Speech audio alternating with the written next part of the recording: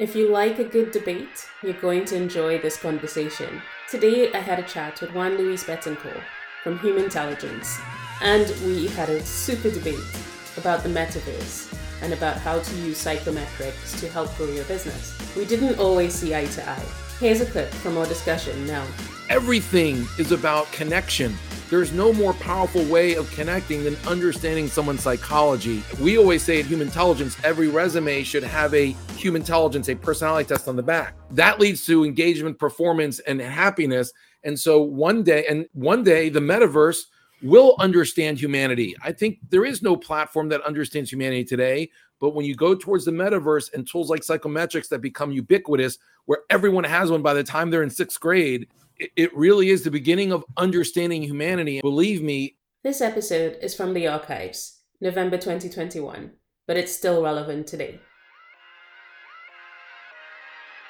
My name is Catherine Ann Byam, and I'm your host.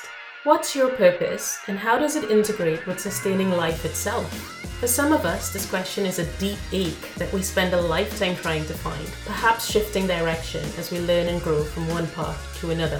For many of us, our children give us a clear definition. Providing for them becomes our reason for being.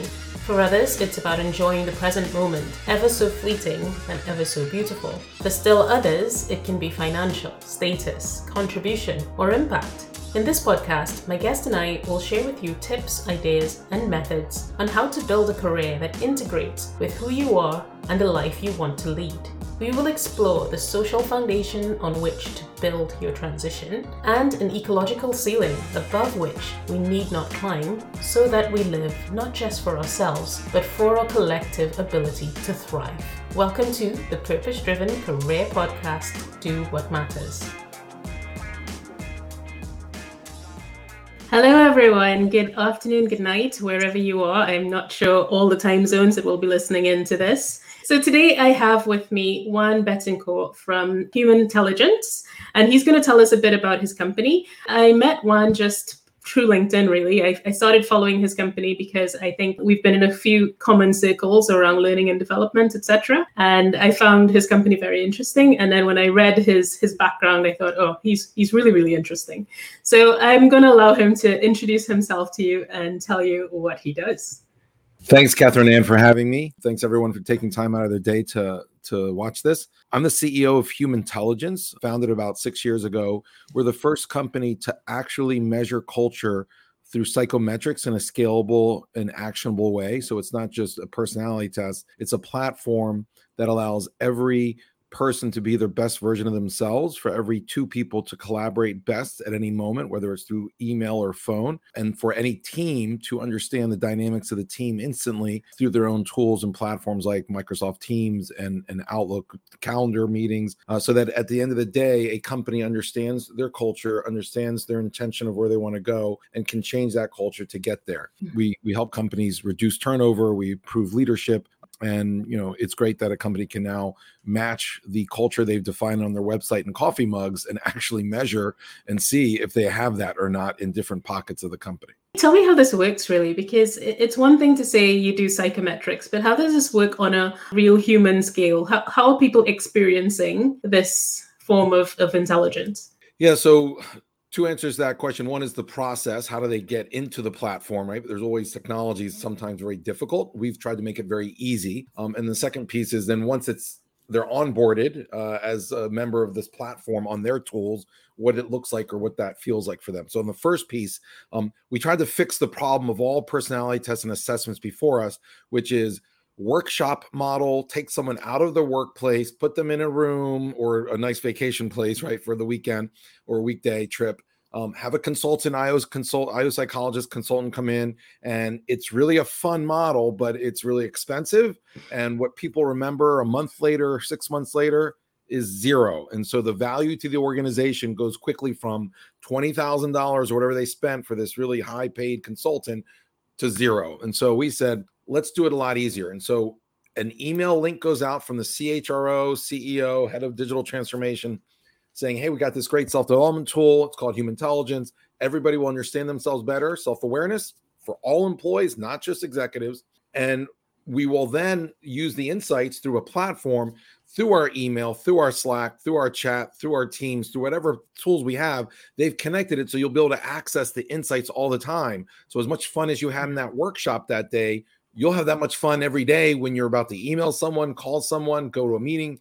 And so that goes out. We had Coca-Cola, 10,000 employees. The email went out, and within a week, 90%, like 9,300 people had taken it. And we're using the insights in email. We're using the insights in calendars before they went to a meeting to see how they could be more inclusive, because there's some shy people in the meeting. So you might want to know that so that you can create space for those people. You're about to do a project with someone, understand how you get along or not get along. You know, what we try to achieve is higher resonance or vibration between every two souls in a community or at a company. And so that's how people experience it. It's probably one of the first HR software tools that's fun. Most people don't think of HR software as fun. Ours is really fun. Although wellness software now with mindfulness tools, those are starting to get fun too. Yeah, absolutely. I can see this really having so much relevance in terms of culture and inclusion. And if you can speak to that a little bit, like how has it been used to facilitate inclusion? Yeah, so what most people don't understand is McKinsey came out with a study that looked at the Fortune 1000. 75% of employees at companies feel that diversity is being addressed. Now, it's not working though. Well, if everyone thinks it's getting addressed, it's because they're putting in and hiring minorities, right? But that doesn't mean that they're going to then be understood, accepted, and collaboration is going to take place. It's not just filling in and quotas. That's the diversity piece of it. The inclusion piece is actually the operationalizing of a diverse culture where people accept each other. And it's not enough to try to get, some consultant do a training on, the plight of African Americans or Hispanics or Indians, right?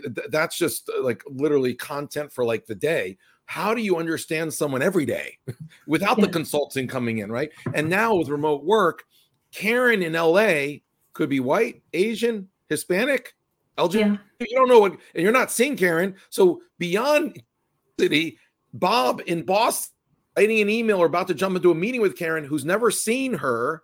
It's about understanding them, and our tool actually allows for that understanding regardless of race, religion, ethnicity. And so inclusion is really having everybody being included. And so one example is when you're writing to someone, meeting someone, and working with someone, to understand that they might be really decisive and you're really deliberate, and that neither one's right. And maybe certain races, maybe certain diverse cultures are more decisive than others that are deliberate, and both are okay. If a tool like ours is used, an entire organization has higher emotional intelligence to understand each other, to create that resonance when they work together. The second example is for a team, for instance, you can get a team culture mapping, and it'll show that, for example, let's say 85% of the team, let's say, 8 people out of 11 are extreme self-reliant and independent. And then there's 3 people who are extreme on the other side in terms of their values, belonging or of service. Yeah. Well, maybe these people belonging of service are consistently, and let's say they're minorities by whatever reason, they're consistently asking for help and trying to be part of the team. And these self-sufficient people who don't want to be part of a team are like, hey, stop bugging me. Neither one's right. But if each understood that that's just the way they are as humans, then they'll be able to work better together and leverage those differences as a strength together than differences that isolate them, which is what happens today in most work environments when there's not inclusion. Absolutely. I completely agree with you. Tell me what you think has been the greatest victory of this software since you've deployed it. Like maybe a snippet, a bit of feedback that you've had from clients that has really made you or given you the momentum that this is really going to work. My wife did not divorce me. That's the best client feedback I can give you. I used it to understand her, to resonate with her, and convince her to marry me. No, but we have a lot of examples because our platform, our tool helps with so many major problems. So one is Ashley Furniture, right? The largest furniture manufacturing company in the hemisphere. They have like 20,000 employees. They had 100% turnover. They used our tool to identify what is the culture of people who enjoy working there, who are engaged, not happy, but who are engaged. There's a difference between a temperament study, but who are engaged, happy or not, who are productive and who are accomplishing what the company needs, but then they're staying longer, so they're actually getting what they need as well. Yeah. And they created a profile from that data with our platform. And it was very clear of 28 things we measure. And I didn't mention it, but we measure 3 categories. We call it BMW, like the car, behaviors, motivators, which are like values, and work styles. So they measured those things. And of the 28, there were 5 of the 28 that was consistent with all their high performers, like the 4,000 best workers. Right. They started to use that in hiring. So now when everybody came in on the shop floor, the manufacturing floor, to do a weightlifting interview, because that's the only thing they really require was, can you lift something heavy? They first then had an iPad where they would take the 12-minute test or assessment, and then the result would literally give green or red light. And there were a few yellows, or there was a range of yellow, if this person is going to perform well and should be hired or not. The yellows would then be interviewed in person, but nobody else was interviewed in person, and they reduced turnover by 40% within 6 months and saved millions, tens of millions of dollars. So that's a great example for using human intelligence for talent fit, for cloning high performance. Other companies use it at the kind of manager level or headquarters level for guaranteeing, when you hire, diversity of thought, because it'll show you that maybe a team has way too many people who are, for example, our team. After 4 years, we used this tool to realize, wow, we have great creative products, but our team of 14 people, all mavericks. We were all creative, innovative, change-oriented, right? In terms of our behaviors, my work styles. That was great to get started. That's not going to scale an organization. You need to have process, structure, a little bit of order and rigor in what you do. And when you're kind of really creative and shoot from the hip, you get great products, but you have a lot of misses. That's kind of like being so agile. We then hired for that other side, and it was only upon balancing the culture of our team and making it more diverse, we started to really scale the company over the last 2 years. So those are 2 examples. Ashley Furniture, Human Intelligence, and there's a company called Banque Paribas that has a U.S. division, Bank of the West. They have 6,000 employees. 600 of them are leaders, right? Every leader has about 8 to 10 subordinates. And it would take them 2 years to get about 50 leaders through their training on self-awareness, leadership, understanding their teams. They incorporated our tool. They did a pilot for a month with like 10 leaders, and they realized that those 600 people would take like 6 years to finish the training. They did all 600 within, I think, 7 months with our tool. Right. It's that much accelerated. It was like a 400% acceleration on leaders understanding the culture of their teams and how to align it with strategy and how to get the most out of their employees. That's actually really powerful. It's a great message.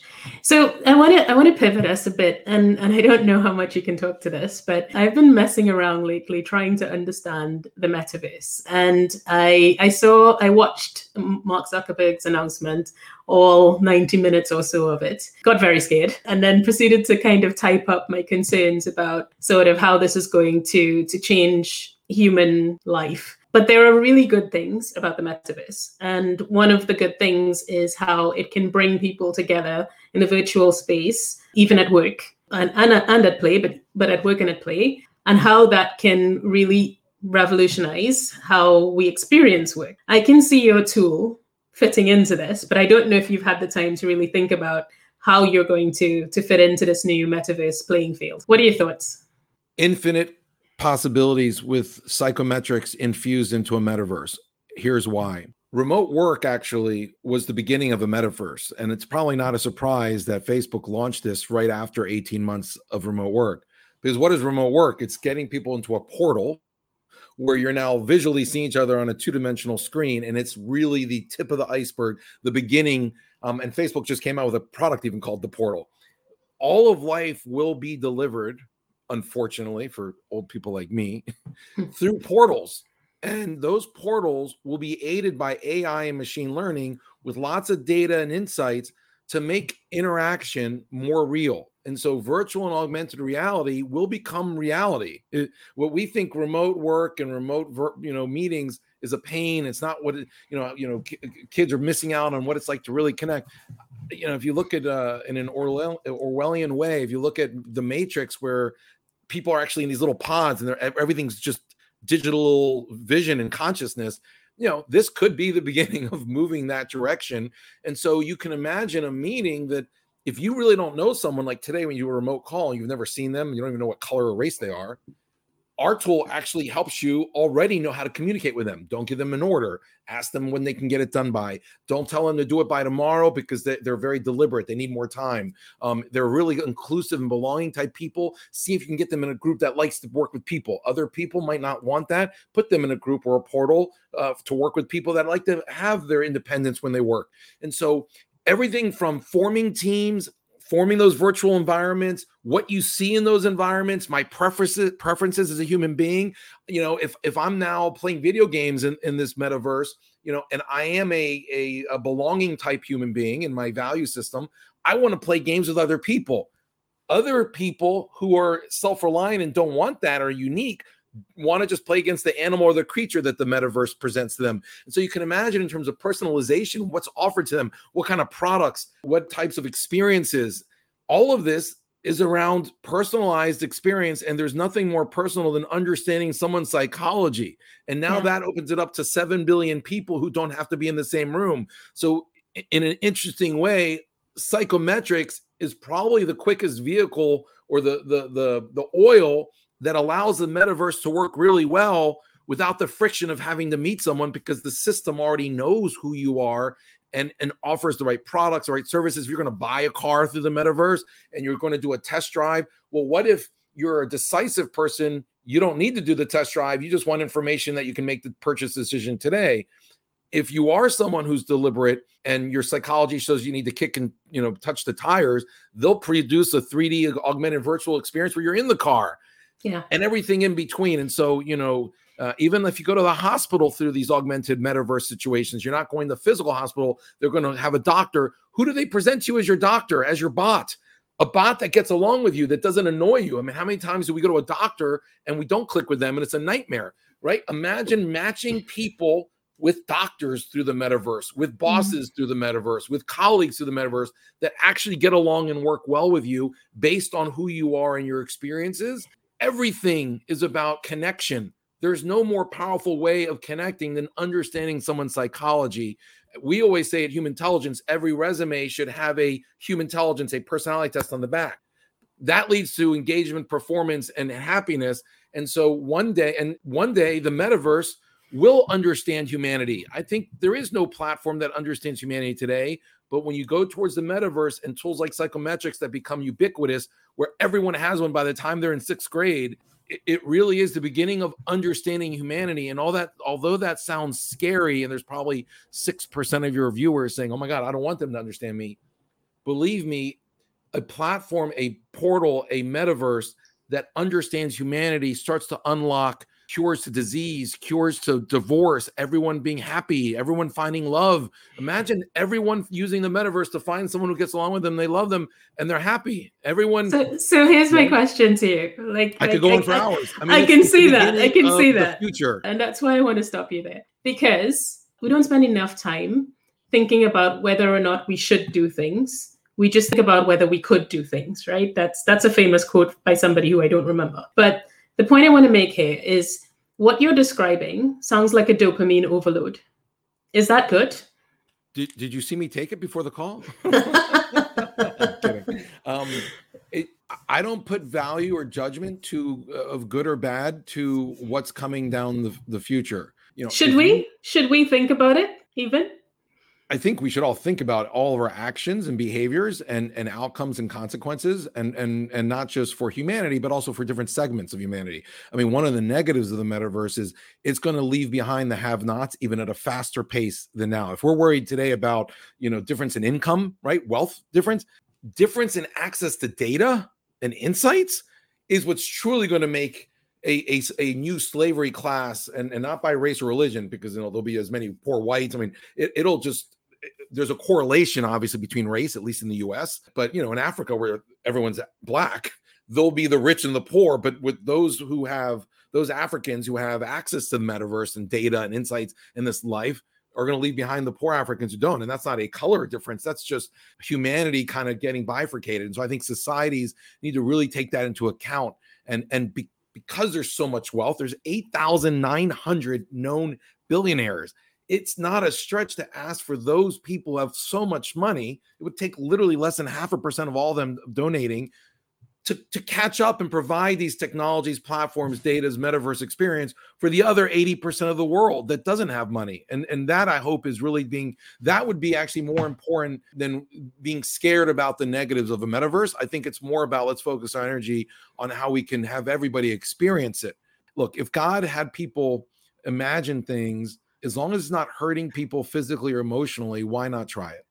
Yeah, I do think that there is a definite scary side to this thing. I let my fingers go pretty quickly on a post basically summarizing what I thought were the risks.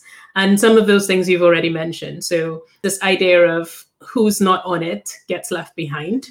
But is it really behind? I don't know. The other thing is the energy demands of what this is going to be and how we're going to facilitate those energy demands. What is it going to take to operate such a mainframe of sorts?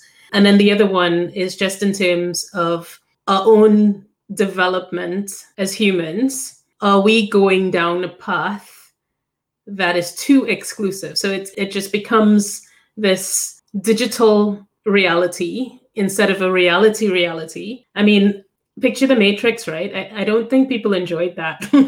like the movie didn't depict fun in that scenario, And I just challenge whether or not, I think we're questioning a lot of things. Let's put it that way. We're at this junction where all of a sudden, all the things we thought were hard and fast rules of what morality is and what's right and what's wrong and what we should not go beyond, what are the ethics that we shouldn't surpass.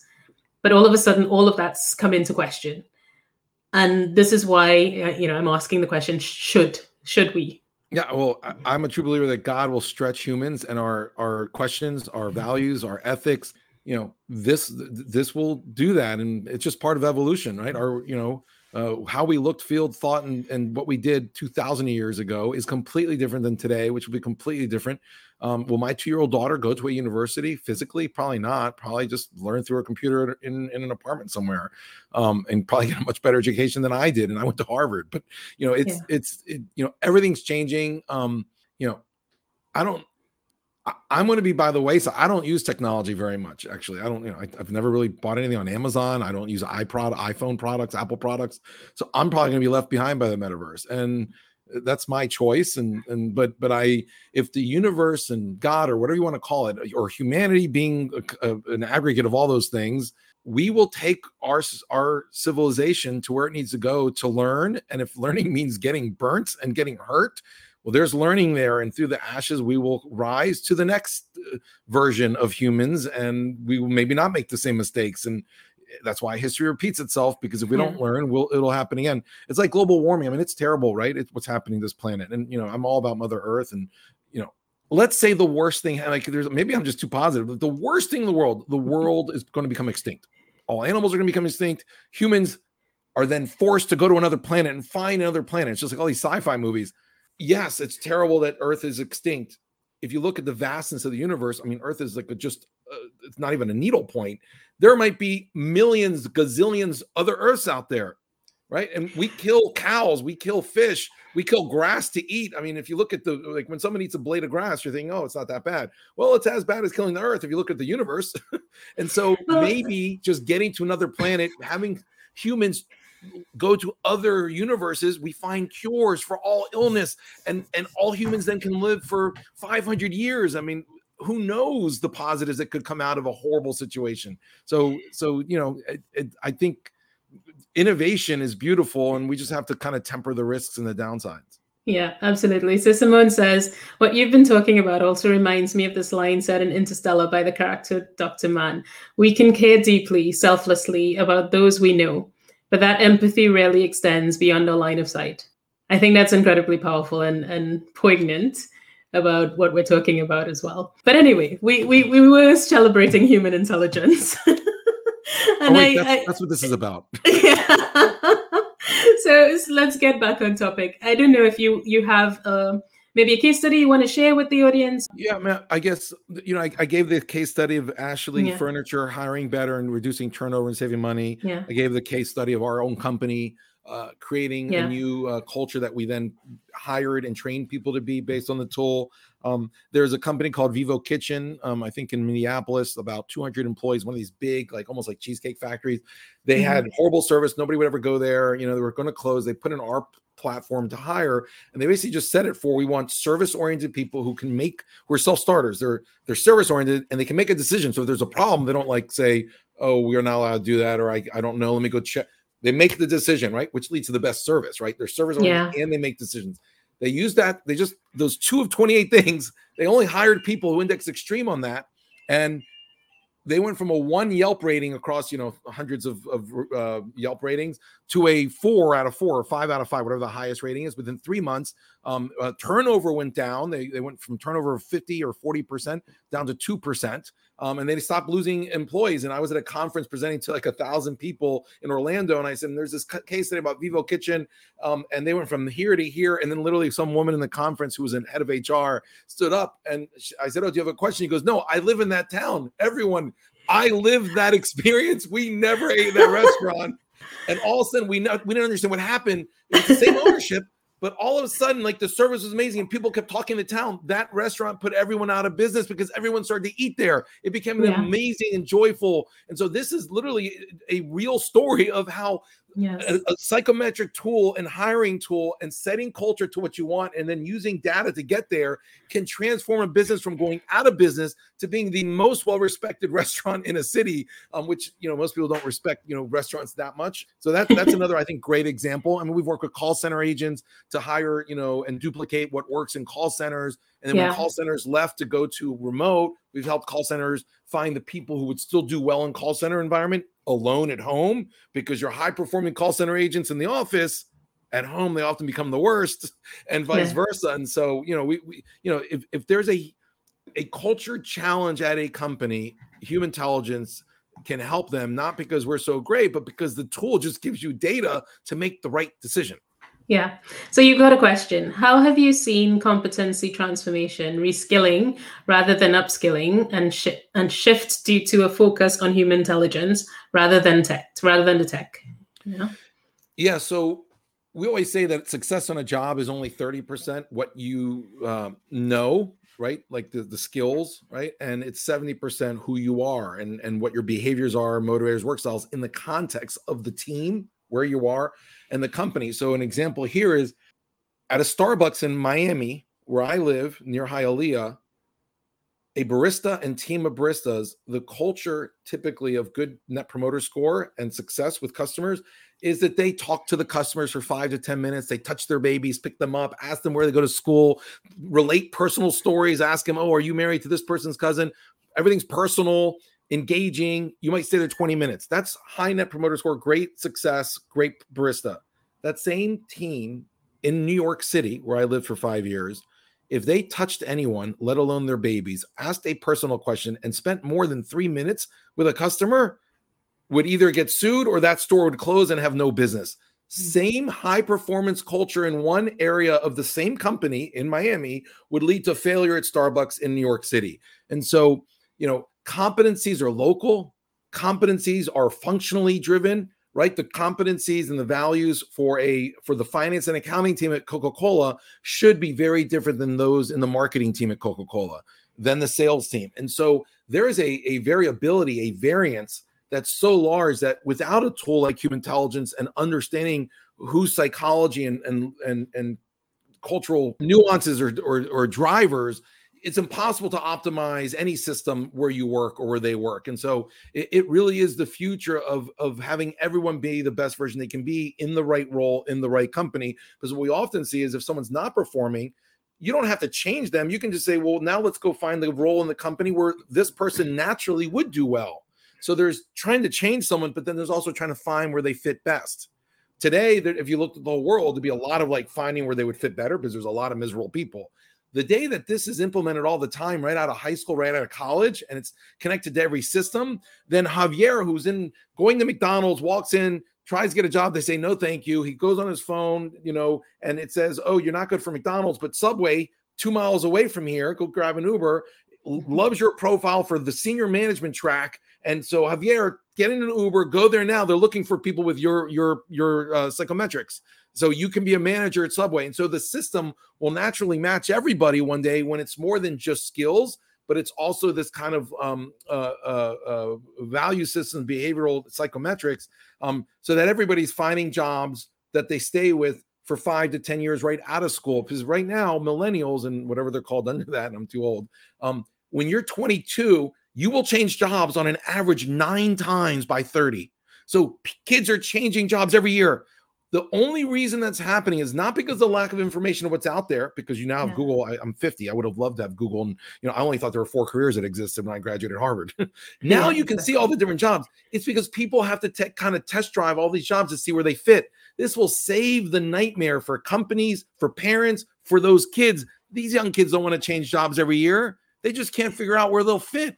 A tool in psychometrics will help people figure out where they'll fit, where they'll be happiest, and which manager is best for them, which industry is best for them. And where I arrived at 40, most kids will arrive at 25, and that's a beautiful thing. Yeah, it's interesting. Like I find it fascinating. I think for me, like being resilient has given me so much in life. I don't know what I could have had if I was happy all the time. But being resilient, true, not necessarily being happy, has brought me to where I am today. Like it's made me go through 5 different functions. So I've worked in finance, internal audit, supply chain logistics, supply chain planning, and change management. So I've done a lot of things, and now I'm doing marketing and stuff, right? And sustainability. So all of that. A tool like this could show that you love that kind of change and variability, so that when you do go through that change, it's not stressful, because some people do like change all the time, but it's stressful, but it's not as stressful as other people. Yes, but so imagine if you knew that was your parkour, that was your journey. You wouldn't, when people told you, what are you doing? Why do you keep, you would say, well, that's because I enjoy it. Like, you would have more self-confidence as a young person that changing all the time is your journey. Now, most people, that's typical, don't like changing jobs every year or 2 years or industries. The repercussions for getting people happy with tools like this. I mean, our goal one day for Human Intelligence is where every resume has a Human Intelligence profile on the back, and everyone finds happiness, not just career, but also love. These are the 2 most important things. Are you seeing what she's written here? Oh my God, I didn't even see that. Yes, Simone. Is that Simone's comment? Simone Jamour? Yes, Simone, you nailed it. You're like, your vision is like, you're channeling me. Like, so yes, it is the professional business dating app, but also it is, the future is using psychometrics in a more powerful way than eHarmony and Bing and all these others for both. I mean, aligning who you are with where you'll vibrate at the highest vibration and resonance at work and with another person or persons, I don't know what people's preferences are, is the future, where you get to those points before you're like 50. Why we should all be happy every day and love the people we work with and hang out with and love. Awesome. Like, this has been such a great session. I've really loved our discussions. You have so much energy. It's such a pleasure to have a conversation with you. Tell everyone how to connect with you. I mean, I guess LinkedIn is the first place, but tell them a little bit about how to find more. Yeah, you can go to LinkedIn or email me at Juan, Juan, at humanintelligence.com. We cut out the IN, so we connected human and the word intelligence and cut out the IN in the middle. So it's HumanTelligence.com. Like you see it on the screen there. Just Juan at humanintelligence.com. Be happy to answer any questions, talk about the future of the metaverse, and anything else you want to know about 2.5-year-olds and 7-month-olds, because that's the life I'm living right now. Absolutely. Thank you so much for joining us. And thank you, Simone, as well, for all your questions and engagement. So thank you, everyone, and see you next week with my next guest. This episode was brought to you today by the Courageous Career Club. Have you picked up your own copy of Do What Matters, the Purpose-Driven Career Transition Guidebook? To find out how you can get your copy, as well as resources that go alongside it, visit my website, www.catherineannbyam.com, or engage with me on the socials. I'm looking forward to hearing from you.